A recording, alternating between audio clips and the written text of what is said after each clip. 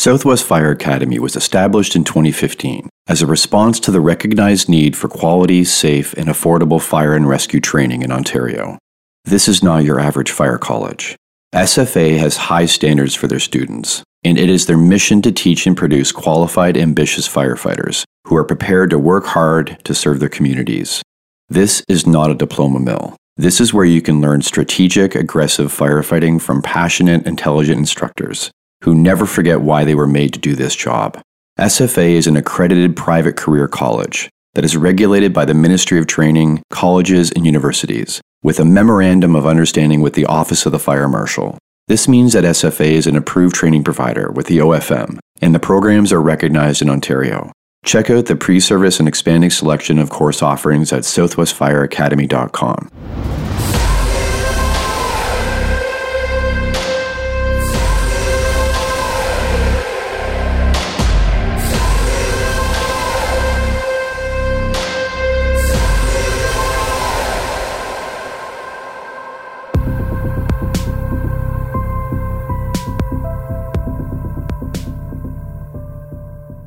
Hello everyone. Welcome to episode 79 of Multiple Calls. I'm Scott Hewlett. No one enters into the fire service as a blank slate. Although some rookies enter in with more to offer immediately than others, they all have skills, achievements, traumas, worldviews, and opinions, just like we did when we started. And just like us, they only share them as much as the culture they've walked into allows. If we expect rookies to act like adults and professionals, then we need to treat them as such and model it. If they aren't meeting that expectation, which underpins all expectations, then that's an adult and professional conversation. The 2 ears, 2 eyes, 1 mouth adage should be a nuanced self-awareness piece that you want people to be able to use based on the situation at hand, not as an all-encompassing directive. If you're afraid of challenging questions and choose to shut down the possibility of it occurring from day one, that's not fire service culture. That's ego. If you either have the answers or aren't afraid of not knowing the answers, then you aren't afraid of the questions. Here's Jake Watson. Let's kick off with where you grew up and tell me about your family dynamic. Family started off in Penetanguishene. My mom's side of the family is a very French Catholic family, and we were very heavily involved in that French Catholic community there. I was there until, I want to say, about 8 years old, I think, maybe 7. Did my first few years of school there in a French school. Very different dynamic than what I was introduced to when we finally did move to Wabashine. Again, another very small community. It's where the school is now, SFA. Yeah, we moved there. My whole dad's side of the family is in town. Like, I could throw a rock and hit one of my relatives' house, which was awesome. It was a blessing and a curse at the same time, because as a young kid, you couldn't really get away with anything because there was always eyes on you in the whole town. Yeah, it was a really good time. We had a really good, close group of friends who all grew up in town and all had the same kind of upbringing. I was very, very fortunate as a kid. I really didn't have the controlling parents as to where they were always checking in on me or making sure what I was doing, trying to make sure I stay out of trouble. They kind of let us kind of lead our own way, and if we got out of line, everyone in town knew each other, so it got back to your parents pretty quick. So by the time you got back home, they probably already knew. But yeah, it was an awesome experience. You went to school at what is the academy now? Yeah, so that was a wild ride too. It's a very, very small school. It was actually broken up into 2.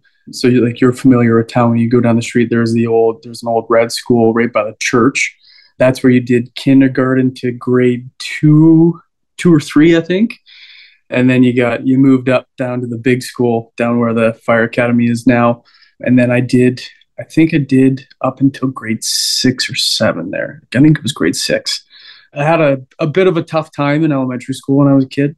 I came from a very, I don't know how to say it politically correct, but very by the book, straight and narrow community, very heavily within the Catholic community, to a town where it was farmers and just a very small town community. And these kids and their families had grown up with each other since day one. So like everyone was super tight. And then you have this new kid. Yeah, they assumes coming in from like a more snobby life. Is that a best way to put it? Yeah, and I like my English wasn't that great because I grew up in a French community. I went to a full French school. It wasn't like a blended school. It was full French. My mom is fluent in French. Her whole side of the family is fluent in French. I had a tough time fitting in. The biggest thing too with me is I played a ton of sports, but no one I played sports with when I went to school with. So I had a ton of friends in neighboring communities in like Victoria Harbor and Midland and stuff like that, but no one else was here. So I was kind of, my brother and I were kind of left to fend for ourselves. Got in a lot of trouble, a lot of scraps, recess scraps and stuff like that. Didn't really have a great experience. Didn't have a lot of friends. Didn't really enjoy going to school and stuff like that. So I think come grade 6, my parents kind of realized like it was a pretty toxic environment for me, and I wouldn't be able to grow and kind of mature in the ways that I could somewhere else. So they ultimately ended up moving to schools over a Catholic school in Victoria Harbor. For the record, I'm not super Catholic or anything like that, but they brought us to a Catholic school in Victoria Harbor. It was like the perfect blend. We didn't have like the super goody two shoes, but everyone was kind of on the same page. There was a lot of kids who played sports. I knew a lot of the kids there from playing sports. It was wild. I grew up in Wabashin, ended up buying my first house in Wabashin, and here we are today. Your dad was a blue collar guy? Yeah, super blue collar guy. I think my dad has 3 trades. Started off in the glazier business, doing windows and all that kind of stuff.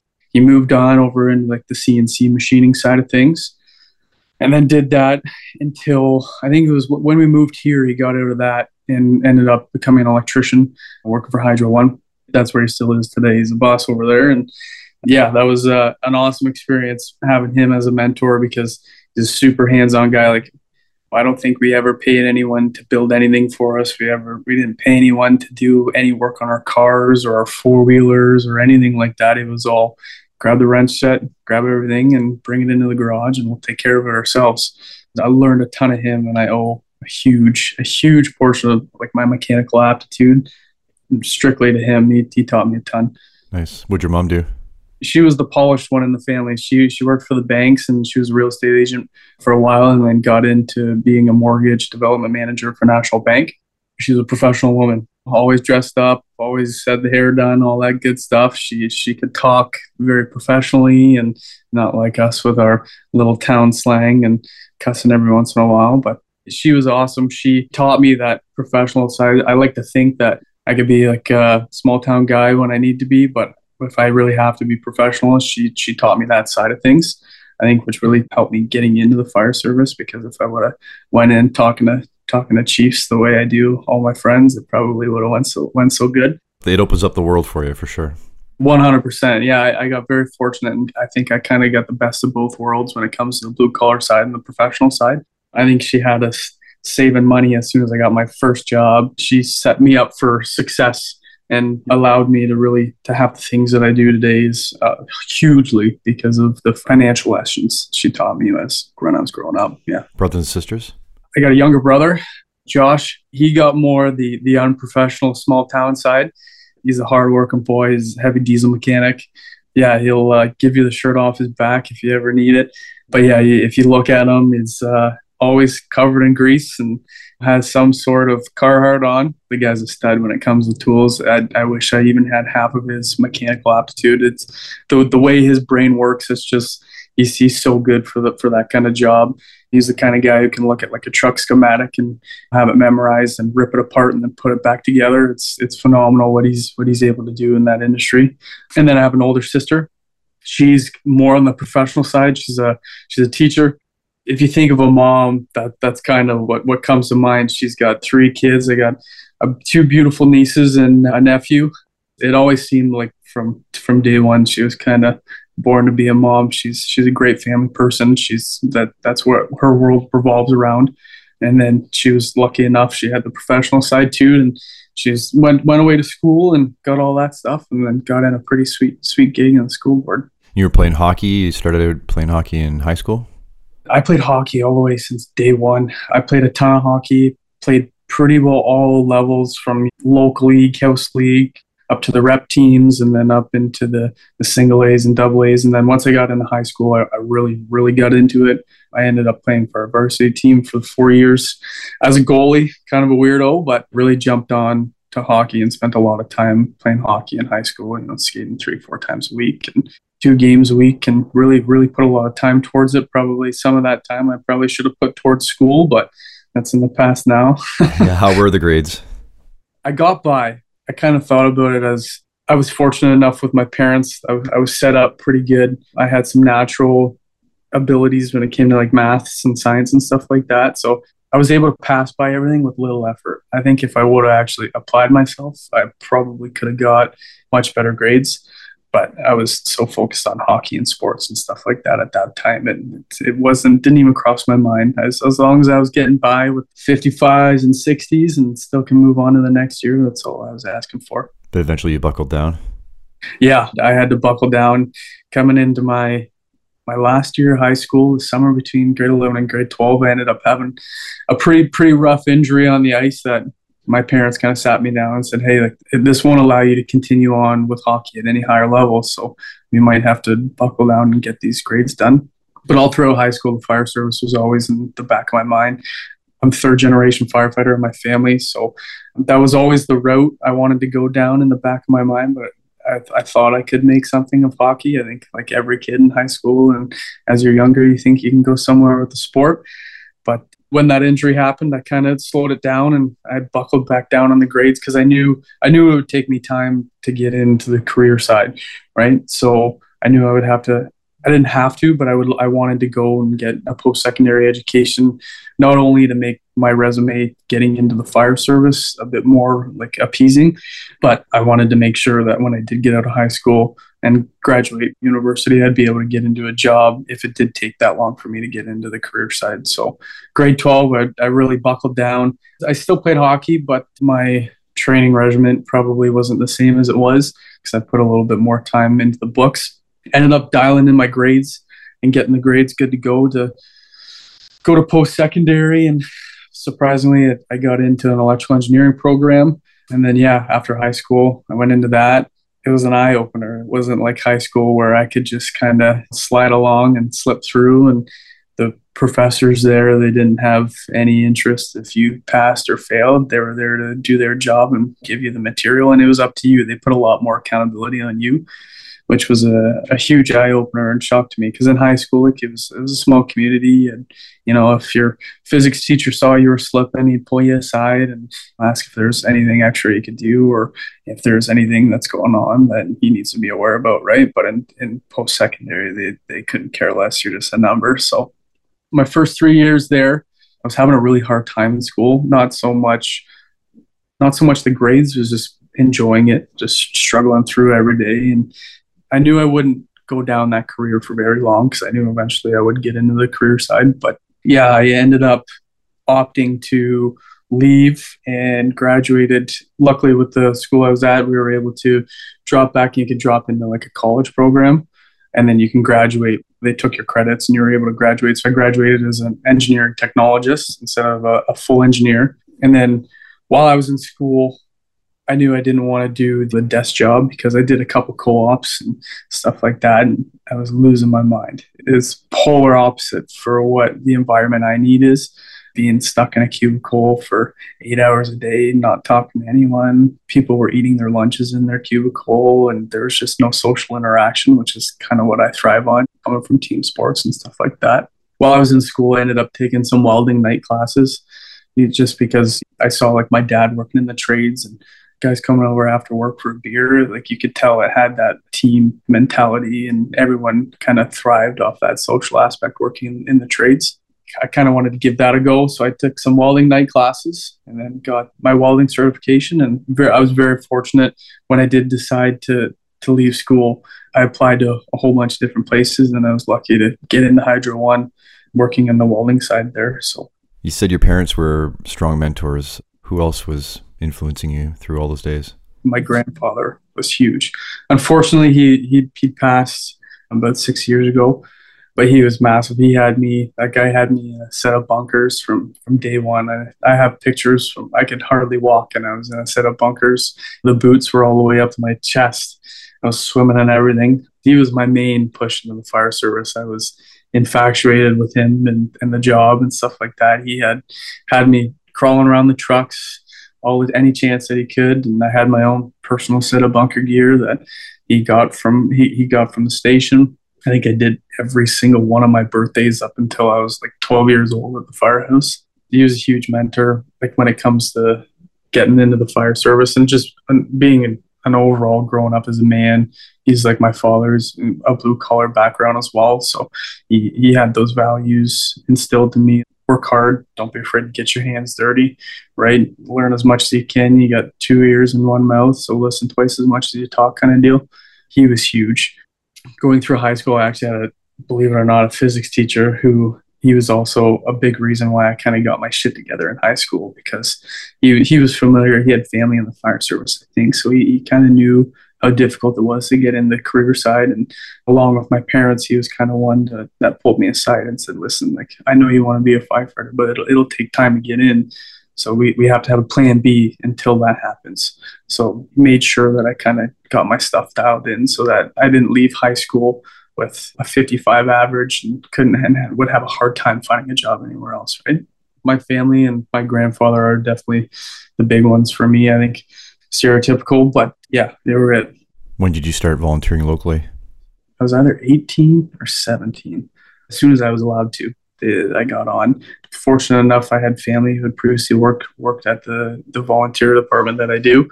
The current deputy chief at the time, he knew me from when I was a kid. Like, he knew my family super well. When I put my application in, like, they were hurting for bodies. I think they had like 6 spots open and they only had 4 people apply. So I ended up getting right on. It threw me right into the schooling and the programs and stuff like that, which was phenomenal. I didn't have to go to any of the colleges or anything like that and pay my own way. The department's really good and supports us by putting us through those programs to ensure that we're dialed in when the call does come through. Got on super young, and I walked into a really solid group of individuals who had been around for a long time. After that, after my first couple of years, we kind of went into a big rebuild. The average years of service probably went from 15, 20 years down to like 5. It is a huge turnover, and we're still to this day continuously building up and trying to get back to what it used to be. But yeah, it seemed like all the guys who had been there for a long time, it was their time to collar it. And there were some changes in the department and stuff though as well that might have affected some of that. But how'd you get connected with Jesse? Jesse was my very first captain. Previous to getting on when I was younger, like because he lives locally as well, he knew like my uncle and stuff like that. So I had met him in passing campfires or watching a hockey game or something like that. So I knew of him, kind of knew the name and stuff like that. But when I got on, he was my first captain of the platoon that I got assigned to. Very, very fortunate. I can say this right now that I have a lot of individuals that I got it put on a silver platter for me when it comes to some of the individuals that I'm fortunate to work with. Jesse being one of them. I got put under him and he took me under his wing right away, which was awesome. Like, he's a younger guy himself and super into the job, super knowledgeable. So I got to do all of our truck checks, extra training, you name it. He was always there by my side, walking me through. I don't want to say that he purposely gave me more of his time, but it was just like a mutual agreement. We both had a good time bouncing ideas off each other and stuff like that, to where it worked out like that. We spent a lot of time together. With our department, they actually put us through Southwest to get our certifications. So he was not only my first captain, he was my lead instructor for my boot camp course. Graduated under him. Brought me into my first fire. I've had a lot of firsts working with him, and I've learned he'll forget more than I'll ever know, but he's taught me a ton of what I've known right from day one. Brent Sterling as well? Brent as well. When I got on, he was actually just coming back from a leave because he was working with the province. So he came back as well. And then I think after about 2 years, he ended up jumping into the district chief role, which is it's a phenomenal role for him. The guy, he's perfect at running the hall, keeping everything dialed in. He was super into it, like always putting in the extra time, whether it was painting our bunker gear closets or doing any extra stuff in the hall, cleaning up the upstairs, putting the gym together, you name it. Like he was always in for the extra stuff, and he always fought for the guys too. Not that we have to fight for a lot because we have really good chief staff where we work. But anytime there was any pushback, he was a pretty quick one to kind of keep everyone in line. And luckily enough, he took me under his wing as well when he got on. And then as a young acting captain, and then soon after that, a young captain, he was perfect for me to go to with like any officer progression, details that I needed, any help for any of the officer testings or interviews or anything like that. He played a huge role in that. And then also with his connections in the fire service, getting into the full-time service, he was able to make a couple calls, and he was a phenomenal reference to have. A lot of chiefs knew him and stuff like that. So he played a huge role, not only in my fire service career, but becoming a man as well, with financials and buying first houses and stuff like that. If I couldn't get a hold of my mom or anything like that, he'd be the second call asking him questions about all that kind of stuff as well. He's a very well-rounded individual. Nice. How'd you get into instructing? Again, that was Jesse. After the first few years and we're volunteer, needed a guy to come help reset props. And when they bought the school here in Tay, I'm like a 3-minute walk. So, and he knew I was working in the trades and stuff like that. So he asked me to come help out around the school, whether it with like renovations and stuff like that. So it was in my last year of school, was like when kind of COVID was kicking about and they were starting to do more stuff from home and online. So I had a lot of free time on my hands. So I spent a lot of that time down by the school doing the renovations. And then that kind of led into him asking, like once the school got operational, led into him asking if I wanted to come shadow and reset props and all that kind of stuff. So I did that. I did that for a couple of years, just volunteering my time, kind of them showing me the ropes, seeing how the school operated, seeing what they expected from the instructors, getting a ton of hands-on time and seeing like how they were able to teach people. And then it kind of came in to the point where like they came to me and they said, you get your instructor and your officer one and stuff like that. We can take you on and put you in a more a more instructor role. I ended up going and getting those certifications, and I kind of rolled into still a good shadow mode where I would have like a switched on instructor who'd been there for a while, like Jesse or Brad or Sterling or Andrew Broussard, like the guys that clearly know the stuff. I was able to just kind of sit back and be a fly on the wall and see how they ran things. After about a year or so of that, I kind of got into being able to, I don't want to say run the show, but kind of organize stuff and deliver some material and stuff like that. And then that's kind of where we're at today. And what about teaching with Brass and his cadre? Oh, that's a whole other story that I got, like I said earlier, about getting some stuff thrown on my plate like silver platter. Brass is one of them. I ran into Brass at the school the one day when I was teaching and they were doing some welding and stuff like that. And I kind of was just picking his mind about welding. And then he asked me what I did. And I told him that's what I do for a living. And right then and there, we kind of started that relationship.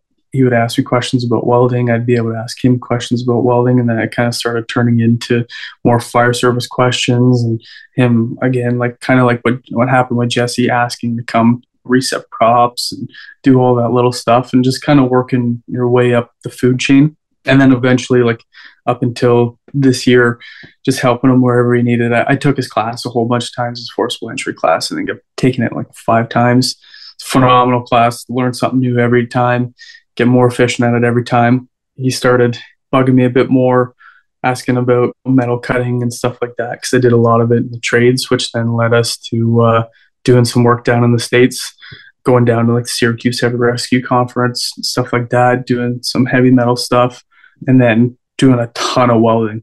We're doing a lot of the welding at the school, getting their C-can house built up, getting all the doors in, all the door frames, any props that we're doing. And then we're kind of on the up and up. We got a little side gig going on to where I think we're going to start building some machine rescue props. So you might be seeing that coming down the pipeline soon. getting into with that cadre was wild. Being able to pick the brains of, the Andrew Broussards, the Jeff Claytons, the Johnny Cadiz, the people that he brings by. No matter who comes around him, you can 100% guarantee that they're extremely knowledgeable. And if they're not the type of individuals to where if you have a question and they don't know, they're not going to try and bullshit you. They'll figure that answer out, whether it's talking to each other or whether it's digging through a textbook or whatnot, but they're not going to bullshit you and give you some wrong information. They'll say, well, I'll get back to you. So it's been awesome for me. It's a huge, huge, huge help in my development, being able to pick their brain. Yeah, what was the process like then choosing to go full-time? Choosing to go full-time was always the goal. It was just the timeline. I think we all know nowadays the hiring process is interesting and the individuals they choose is interesting. And I can fully admit to you right now, I probably wasn't the most polished candidate in the sense of being in interviews and stuff like that. That's not my style. Like I can do the shoot the shit like we're doing right now, but the professional trying to tell someone what they want to hear kind of side was never something I was polished at. Right from day one, as soon as I got my certs, I was throwing resumes out there. I think even before I got my certifications, I was throwing my name out there. In Brampton, they don't require you to have all your certifications right off the bat. So any chance like that, I was throwing my name in. Once the certs did come in, I did the lovely OFAI stages. Had a real fun time doing those. Yeah, I got all the prerequisites. Like I said, the OFAI, the York, the Brock, all that kind of stuff. I kind of made sure that I wasn't missing out on any applications with their prerequisite testing. I bit the bullet. I had a really good job at the time, bit the bullet and just took all of them so that I could apply everywhere. A young guy, I don't have anything tying me down anywhere. So I applied everywhere, like Thunder Bay, Kirkland Lake, North Bay, you name it. I applied to it. You thought about taking paramedics and military too as even options? The year before I got hired, I'd seriously considered quitting my job at Hydro and going to take paramedicine. At that point, I had been applying for probably 4.5, 5 years. Nothing was hitting. I was making it through some with departments here and there and making it to some interviews and stuff like that, but nothing really was showing like it would work out.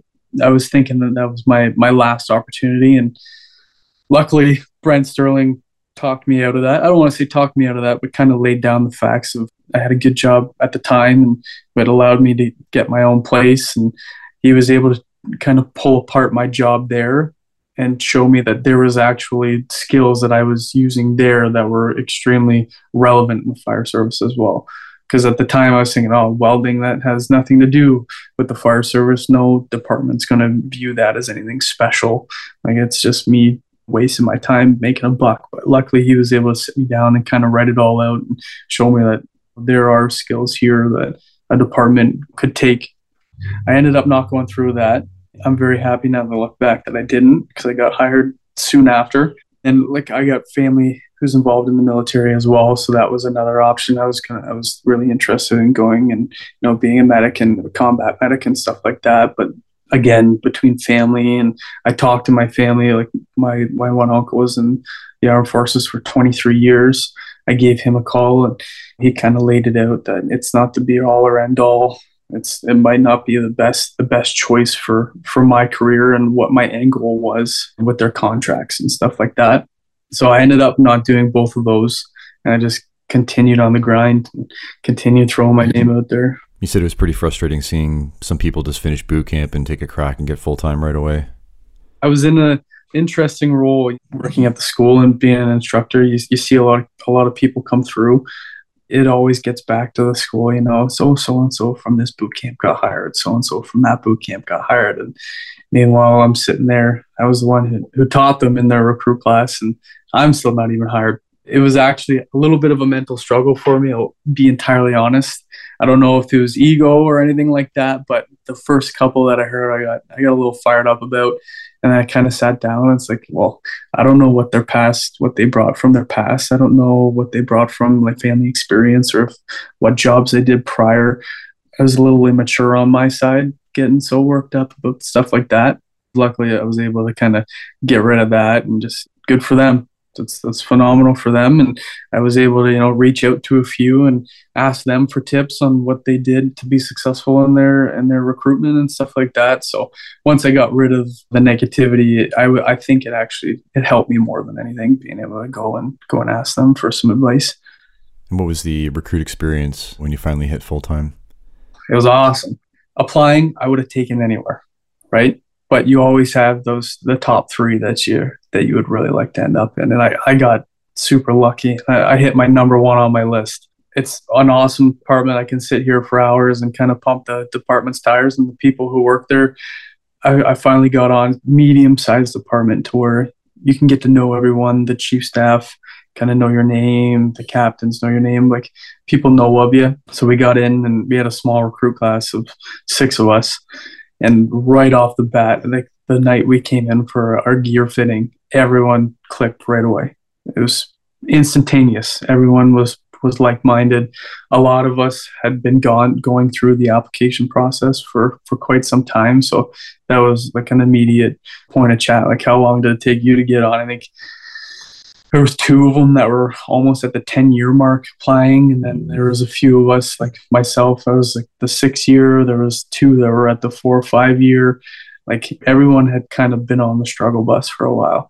So I think that also led to us really appreciating finally getting there. So everyone was on the same page at that. Everyone wanted to ensure that we committed the time that we needed to, and to ensure that we were switched on and ready to go for the next training day and recruit class day. Everyone was committed, which was awesome. There was no one that was sneaking to the back of the class, not wanting to get the extra reps. Everyone always wanted to get on the extra reps, which we got super lucky. We had the training staff that we did. All the training officers there were super, super into it. Their level of knowledge is beyond my comprehension, like true program-specific professionals.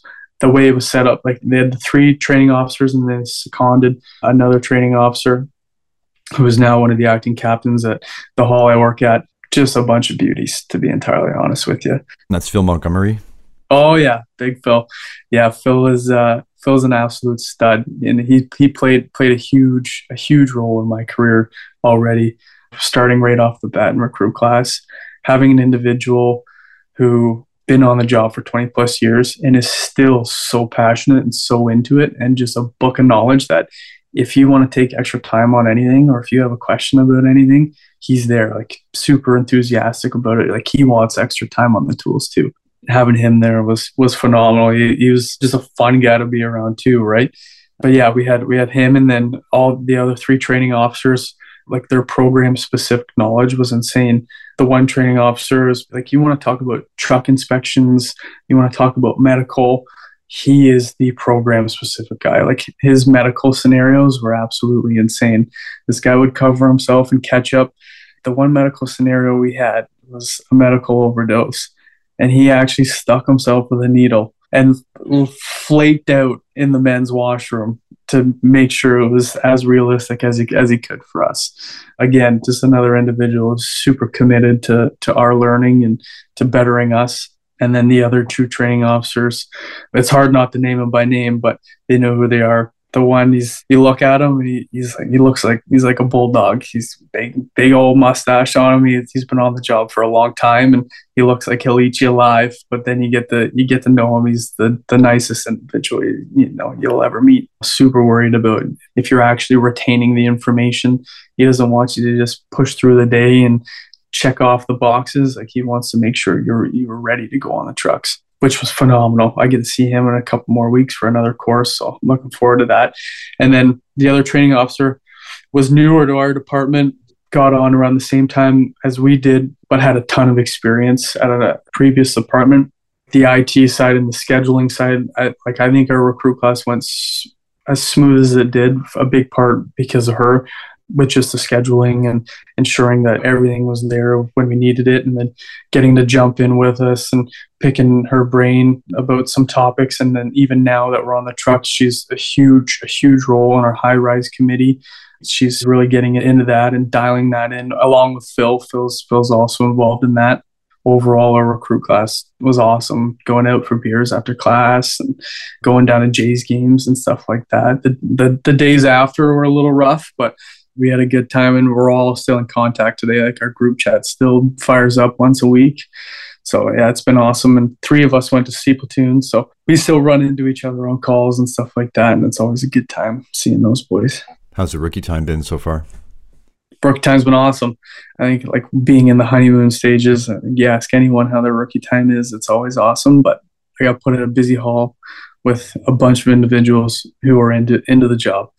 They love to do the extra training. We have 2 phenomenal captains who, they have no problem with us doing extra training. They have no problem doing extra training with us.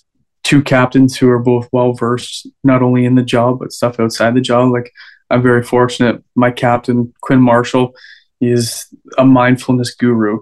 He did the mindfulness program in our recruit class. I come from the trades. I'm not a big touchy-feely emotions guy, but after taking his mindfulness program, I was able to realize how important it actually is working on the job and just making sure that you can keep your mind in shape throughout, hopefully, my long career, right? Tons of individuals who bring a ton of extra experience from other careers or just a ton of time on, like my senior man, he's got over 20 years on the job as well. And then awesome individuals. I haven't got to work with her much, but Amber Bowman coming in, she's my acting captain.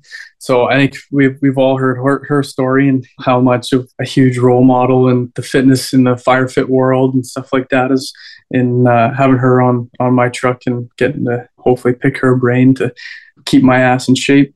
It will be awesome. And yeah, we have a lot of fun at work. It's not work. I think it's more so go in and have fun with the crew and learn some and run some calls. It's an awesome time. I got in at an awesome hall. That's awesome. They move you guys around quite a bit when you're in your New Year's?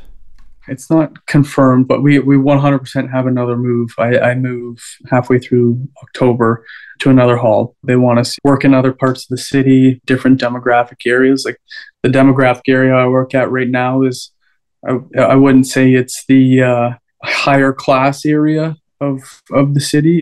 You run into some individuals in parts of towns who are on hard times and stuff like that. So it's good to see that, and then move to another part of the city where it is the higher class, learn how to interact with all different kinds of people, all different walks of life and stuff like that, getting to work with other crews. Luckily, the department is at the size right now to where we can still go down to the Jays game as an entire platoon. So fortunately now I kind of know everyone on the platoon, and as the new guy, if there's any staffing that needs to be made up somewhere, a new guy usually gets shipped out. So I've got to work with a lot of the crews, which has been another awesome experience, getting to work with everyone and getting to work on different rigs at different halls in different areas. I think 100% move once more, and then maybe a third time in the new year. We're not sure yet, though. Are the crews pretty good with embracing what their new firefighters know and what they can bring to the team right away? I came in and I really tried to keep the volunteer side on the down low with the union stuff. And I'm not here to tell you what I've done in my volunteer hall. I'm here to be a new guy. I love being a new guy and getting to ask as many questions as I want and being expected to fuck up here and there and just learning from those mistakes. Eventually, like, started getting out that I've been a volunteer for a bit. I do some work at the school. As a new guy, you don't usually get your opinion asked for, but there's some individuals that I work with who have no problem asking my opinion on stuff. I'm not there to give my opinion. Like I said, I had no problem being the new guy. I keep my mouth shut and just listen to what everyone has to say. I work with 8 individuals, 10 individuals who will ask me if I have an opinion on something, or who will ask me if I've seen it done any other ways. Like, working down in the States, the fire service down there is a lot different than what we have up here. So if there's anything that I've seen down there that I can bring up here, anything like that, there doesn't seem to be any ego that I've run in yet to where it's like, no, you just shut up, you don't know a single thing. Right? Everyone's been really good at picking everyone's brain. Like, we have a few new people on our crew, and no one has any issues with asking questions as a group. It's not just a few individuals who get to speak their mind. Everyone seems to be able to throw their piece in if they have something that they can bring to the table, right? You just got back from Syracuse. Tell me about that experience and your view of being down in the States and back here in Canada and what the differences you see. That was an unreal experience. Going down, like we talked about earlier, with Andrew Broussard's cadre, being able to pick their brains and hang out with those guys. We have a lot of fun on the training ground, and there's a lot of good information that's put out on the training ground that even I get to learn from. I'll be entirely honest, I'm a little bit selfish when I go and work down with those guys. I know we're supposed to be working, but I like being a student at times too, right? It was an awesome time. We had a group of individuals taking this course that were just all switched on and into it. Like, there was no ego. Like, there was captains who had been on for 20, 30 plus years taking the course. And then there's me, this young punk with a horrible mustache, trying to teach this guy who's been on for 30 years how to cut metal. But they were all phenomenal in the sense that they know everyone kind of brings something to the table. Everyone's an open book for any questions you have. We're all here to learn. We're all here to have fun. Everyone left their ego at the door. There was no one you could pick out of the class, be like, yeah, I wouldn't want to work with that guy. Everyone there, I would love to work with. It'd be a pleasure to work with any of them there. But the course went super smooth. The way Take the Door has it set up, and Brass and the cadre have it all set up, like it's a well-oiled machine. There was no hiccups. It went perfect. I think we did some tours of some firehouses and stuff down there. It's the fire service down there is it's I don't want to say it's totally different than what we have here. It's a similar job, but it just seems that the biggest thing for me is the traditions down there. Listening to Brass's podcast, we have departments here that have only been a department for 20 years. Meanwhile, the departments down there have been a department for 200 or 150 years. They've had those traditions created and then brought through for all those years. And then those traditions are extremely important to those members. And I think that's something that we lack in the Canadian Fire Service. Like the kitchen table. We walked into Syracuse Heavy Rescue 1, and their kitchen table was a custom-made table that the guys got from, they pulled up a bowling lane from a bowling alley and made a table out of it with their logo and everything in it. It's like that's a sacred thing.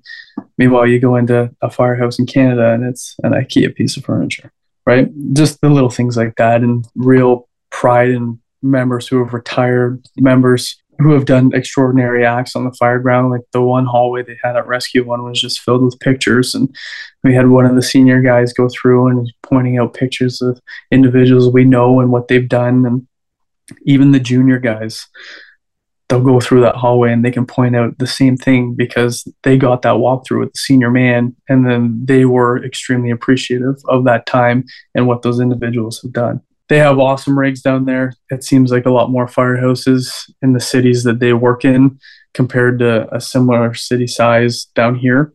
But I think the biggest thing for me was the fire duty. They go to a ton of fires, right? And they're a very aggressive nature down there.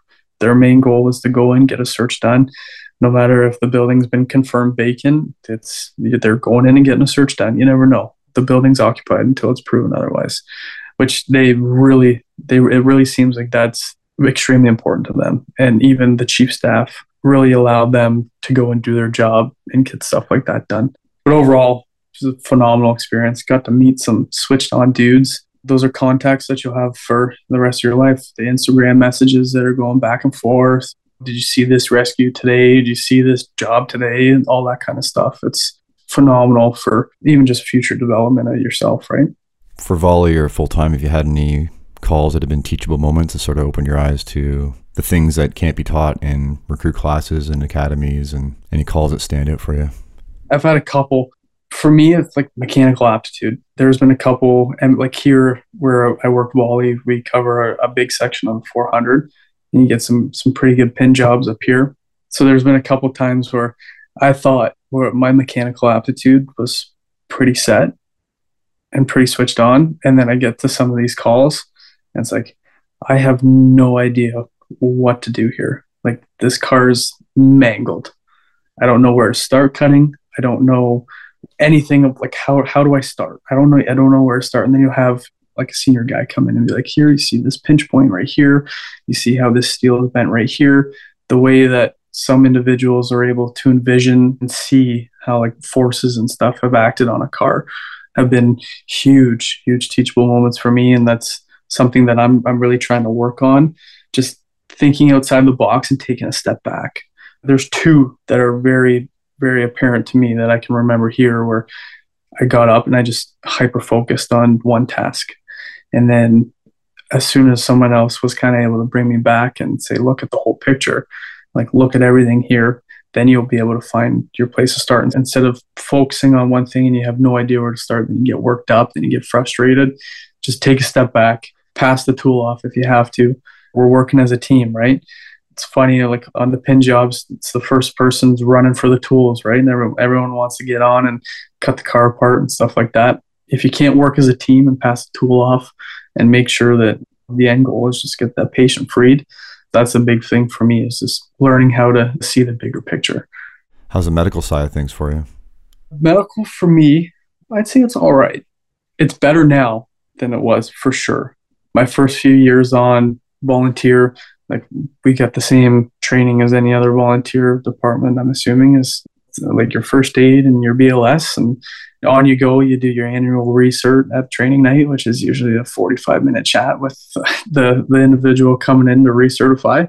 But when I started to apply full-time and stuff like that, I came to the realization that we're not just a fire department. Like, we're going to a ton of medical calls. I ended up taking your EMR and any extra medical training that I could get my hands on, or any extra medical training that my department was providing, just because I knew I'd be using that more than probably anything else. I don't want to be super proficient in stretching a hose and throwing a ladder, and then when we get to do that once or twice a shift, and then you run 7 medical calls and you can't be switched on at a medical call, right? So I went in and started getting a ton of extra training on that, and then going through recruit class. Our medical was phenomenal in recruit class. Like I said, the one training officer was super switched on, super into it, really went to the next level with his medical scenarios.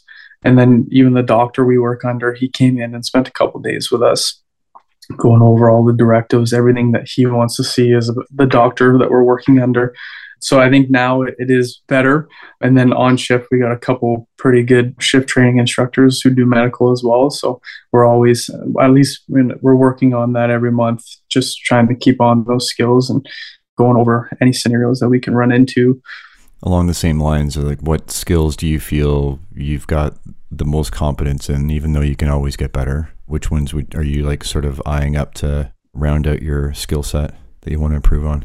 I want to say forcible entry is a skill that I think I have a pretty good grasp on. It's such a wide topic, but it's a topic that I'm extremely passionate about. And like I said, I've been fortunate to take Andrew Broussard's course quite a few times, and they've done train the trainer days at the school and stuff like that, to where we get to go through all that stuff again. So I want to say I have a decent grasp on that, but that, again, that's a skill that, with the way the world's changing and the way building construction's changing, that's a skill that you'll forever be able to work on. But the one I've got my eyes on big time right now is nozzle forward, hose line management, stretching, all that kind of stuff. Phil Montgomery's a huge proponent of that. We didn't get to spend a ton of time in recruit class doing it, but once I got stationed where I am with him, we were stretching lines once a shift. We may or may not have stretched lines for the firehouse. I cannot confirm that. He's taken the nozzle forward. I think he's taken it 2 or 3 times, maybe even 4 times. So getting to pick his brain. But that's one that I definitely want to work on some more and spend some more time on. And even just doing flashover cans with yourself, going over some of the movement basics and water mapping and stuff like that. That's one that I want to commit more time to, and hopefully be able to get in on Aaron Field's course. I think he's coming back next year, so hopefully get in on something like that. Beautiful. You ever got into any AutoX competition? Do you have any like competitive teams in the fire service you want to get involved in? Where I work, I don't know. I know for a fact we don't have like an AutoX team. That would be 100% something I'd be interested in. That sounds phenomenal. Like listening to Tazarski talk about it and stuff like that. I saw him last week. That would be unreal to get into. Firefit is one thing that I've started to really take a liking to.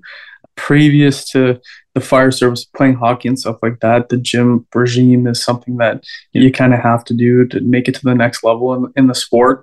And then once I got out of the sports, I kind of lost that. I really wanted to get back into it. And then a couple of my buddies, they jump in on the FireFit competitions, kind of started to get into that, listening to Amber Bowman and TJ, all those individuals that I'm fortunate enough to get to work with who are heavily involved in that physical fitness.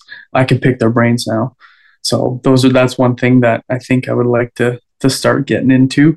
But yeah, nothing going on right now, but there's definitely some stuff hopefully on the horizon. What are you doing fitness-wise to just maintain right now? Was there PT during rookie school? And I don't want to say unfortunately, there wasn't anything mandated throughout recruit class, but our recruit class, the individuals were pretty good at going to the gym after class or coming in early, going for a run, going to the gym before. But yeah, there was nothing like that in rookie school. All of us were all pretty into it.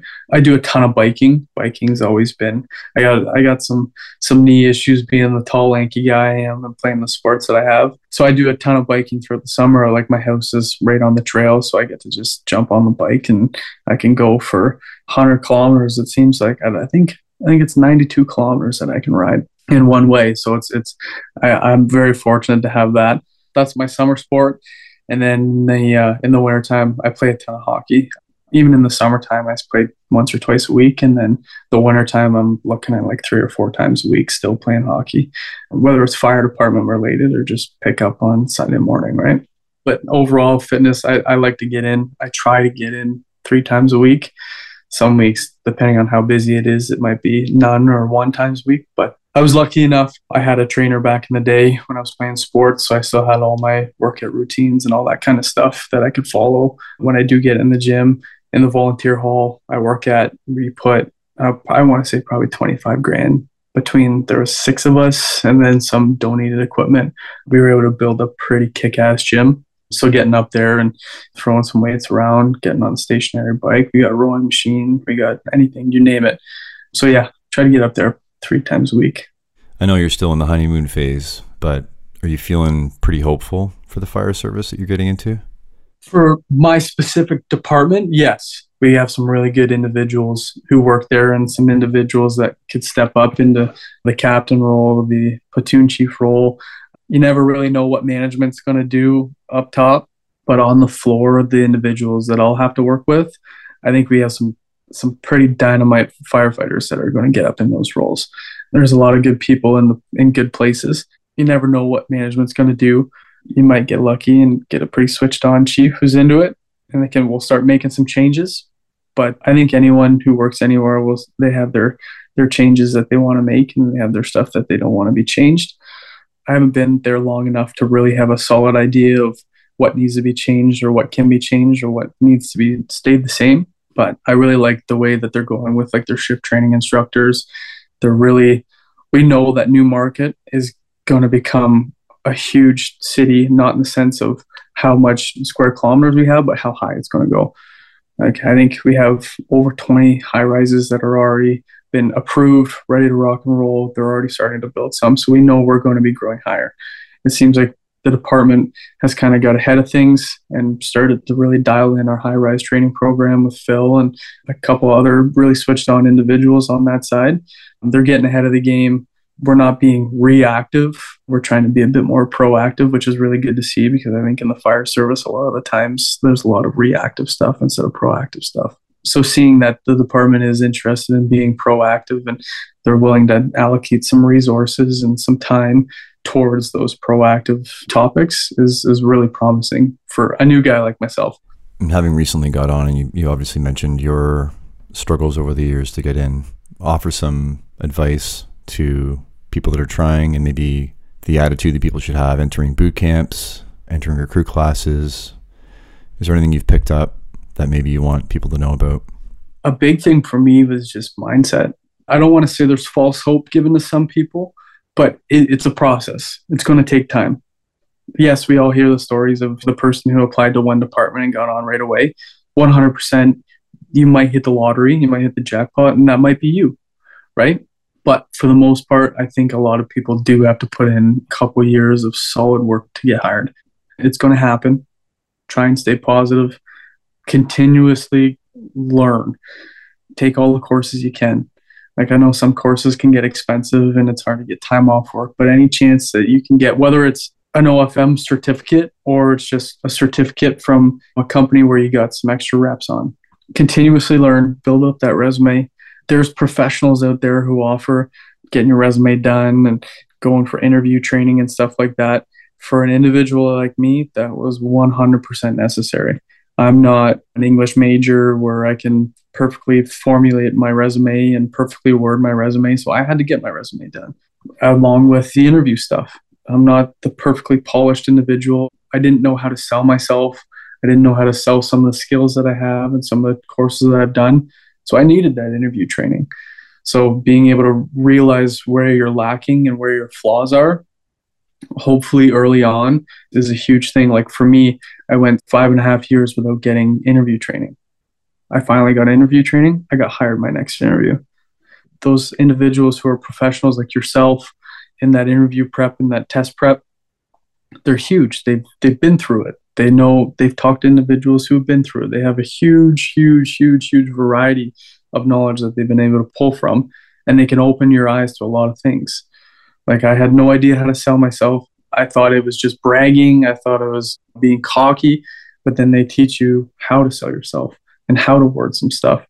So just being able to kind of realize where you're lacking and where to ask for help is a huge thing as well. Staying on top of it, keeping that positive attitude. One thing for me that I went through when I was going through that I was realizing is just being personable. I come from a family where when you meet someone, you shake their hand and you look them in the eyes and say, you know, it's a pleasure to meet you, right? I feel like that's something that's dying in today's society, that you're talking to chiefs who are coming from that old school mentality where some of them can really judge a character off that handshake or off how you act with others. I remember going through for a department, we were going in to write our test and they had 150 of us lined up outside the doors. The on-duty crew and the deputy chief walked by the entire line. Not a single person, not to brag, other than myself, said, "Good morning, Chief. How are you?" After that test, Chief pulled me aside, asked me my name, said it was a pleasure to meet me. There were some individuals who wore track pants and a T-shirt to go write their test. They always say, like, your first impression means a ton, right? I think that's a huge thing. You're not kissing ass by saying good morning to the chief. You're not kissing ass by introducing yourself to the on-duty crew, right? You just try and get your name out there and just be personable. Like, be interested in learning about someone else. Be interested in meeting someone, right? You never know. It might help you. It might not.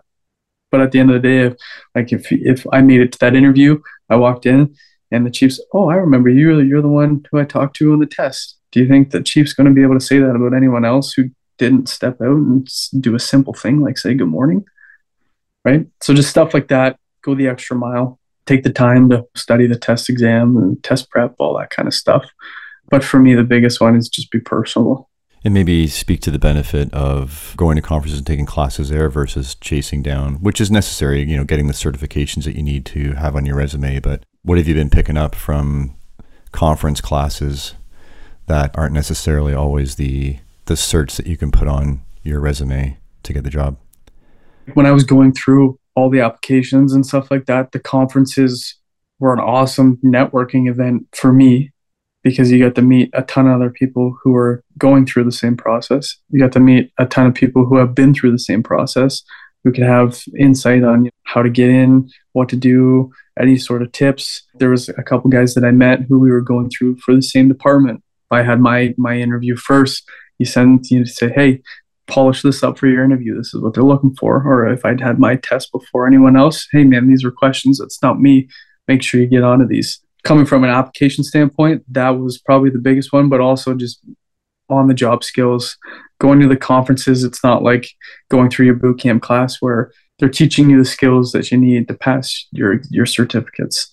Going to those conferences, it's all on the job stuff. Like, it's all stuff that you'll be able to benefit from when you get on the trucks, when you start running calls and stuff like that. Not a lot of people early on in their career will go and do those, but it'll put you ahead of other individuals, whether it's in your new class or in your first 5 years or anything like that. But those are skills that will come into play on the calls. Yeah, they might not come into play when you have to do your JPRs and your recruit class, but those are things that will not only help you, but could potentially help your crew later on in your career. Some people might see when they finally, because it takes so long to get on for a lot of people, that when you finally get the job, obviously you need to give yourself a bit of a breather and say, whew, okay, I can just enjoy this right now. But you're not the kind of guy to coast. Is there any immediate and long-term goals that you have for yourself, and fire-related or non-fire related? Like now that you've got this milestone, what are you looking forward to next? I'm just looking forward to growth, to be able to pick up new skills. I don't even know how to say this, like relationships with individuals, working on relationships with the people you work with, getting to know the people you work with better. That's a big one for me. Getting like my crew. I want to know how many kids you got, or if your kids are in sports or stuff like that. Luckily, the crews I got on, everyone's super open and everyone talks about that stuff. We have people's family coming in and stuff like that. But working on those relationships with the people at work, and then just growing skills. Like now that I'm on, if I thought I would be less busy once I got the career, but I'm actually more busy than I was before. I'm taking just as many, if not more courses than what I did before. Luckily, with our shift schedule, you got some spare time that you can go out, and I'm not working 5 days a week. I have more time to go out and take extra courses. But yeah, just continuously committed to growing and learning as much as I can. So that's what I've got going on right now. Anything else you want to cover, man?